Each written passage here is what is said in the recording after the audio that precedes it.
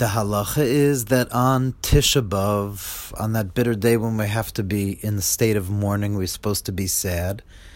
The halacha is one is not allowed to learn Torah.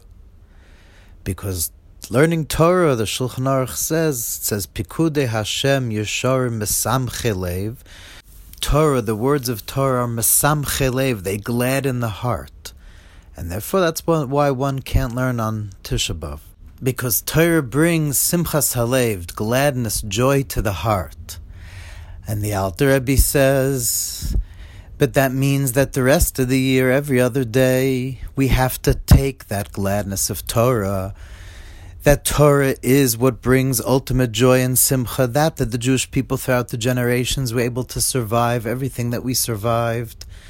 It's because of the light and the joy of Torah. When everything in the physical world was falling apart, the Jew always knew that we had the light of Torah. As Jewish mothers throughout the generations would sing lullabies to their children, Torah is the best schira. Torah is the best thing you could acquire for yourself. Of course, we know that, like Reb Sadi Gaon famously writes, that Umaseinu einu ume ele b'Torasa. Our nation, the Jewish nation, is only a nation with our Torah. That's what makes us a nation. If you think about, we're not a particular nationality, we're not a particular race.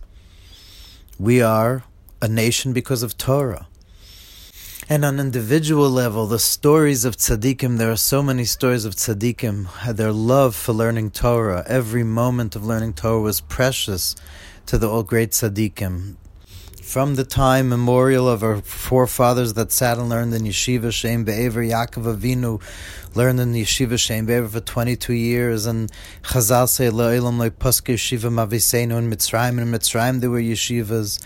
And throughout the generations, what is the secret of Torah? Why is Torah the best schir? Why does it gladden the heart? So the Alter Rebbe explains that we'll understand because that the Seder is that the Torah has to gladden the heart every day because there's something that's supposed to bring bitterness and pain and even sometimes sadness. And that is when we realize by davening, when we meditate in davening, how God's light fills all worlds and transcends all worlds, and no space, no spot of the universe is devoid of Hashem. But we meditate how many infinite light years there are between us, what we are, and Hashem's infinite light. And as we learned yesterday, the more knowledge, the more we understand and meditate on this. Vayechal Moshe, when Moshe davened, he got sick. Vayechal, he made himself sick. The davening is that a person has to be chayla, ki chaylas ahava ani, to be sick with love, to be sad about how far one is from actually seeing the face of God. Even though we believe, of course, we're within Hashem all the time, but it's not revealed to us. We don't see that truth. And so when you daven, it's supposed to arouse that feeling of tshuka, that desire, that longing to come to Hashem, that sadness of being far from Hashem. And then after davening, one's supposed to dive into a blat Gemara, into a Mishnah, into a pasuk with Rashi. Because Torah's Hashem Tmima Meshivas Nafesh. It says in Tehillim, Torah's Hashem is perfect, Meshivas Nafesh, it restores the soul. But as the Alter Rebbe teaches up at the end of chapter 32 of Tanya, that what does it mean Meshivas Nafesh? That Torah returns our soul back to our root, to our source, to God. There is nothing we can do while alive that makes us more unified with God than learning Torah. And so Jews throughout the generations knew that no matter how far we feel or no matter how difficult things are, one could always dive into Torah, learn Torah, and gladden oneself. This is actually a pasuk in Tehillim 119. Lulei serascha sha'ashuai ozavadati ba'ani. If it was not your Torah, which is my pleasure, I would be lost in my affliction. Which is also a great Karlebach song. And the reason is because Torah is what unites us with Hashem, no matter what a person learns. This week, this Parsha, we're learning about Metzora, about Tsaras, about different skin afflictions and things that seemingly are completely not applicable B'zman Hazeh.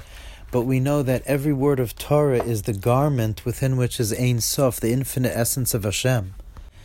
Torah is not primarily the knowledge, the chachma, the seichel of Torah. Knowledge causes pain. But Torah is essentially what Torah is in its essence. The etzem of Torah is its unity with Ein Sof. That Torah is the light of God, the infinite light of Hashem is in Torah, and it's in the garments of every word of Torah, even those things in Torah that seem irrelevant, psukim in Tanakh, of stories in Tanakh, weird Gemaras sometimes. Every word of Torah has in it Hashem's infinite light. Meshivas Nefesh, it brings us back to our source, to Kodesh Baruch Hu. And Rabbi Shmuel Salanter, the great Musar founder, said that the main reward a person gets for learning Torah is the first few minutes, because it's the hardest to actually start learning. But once you start and you taste it, then you already get into that light, you feel that light, and it's much easier to continue. May we all be among those that have Simchas HaTorah, that live the joy of Torah, to be able to really say each night, Ki heim chayenu v'arich yameinu.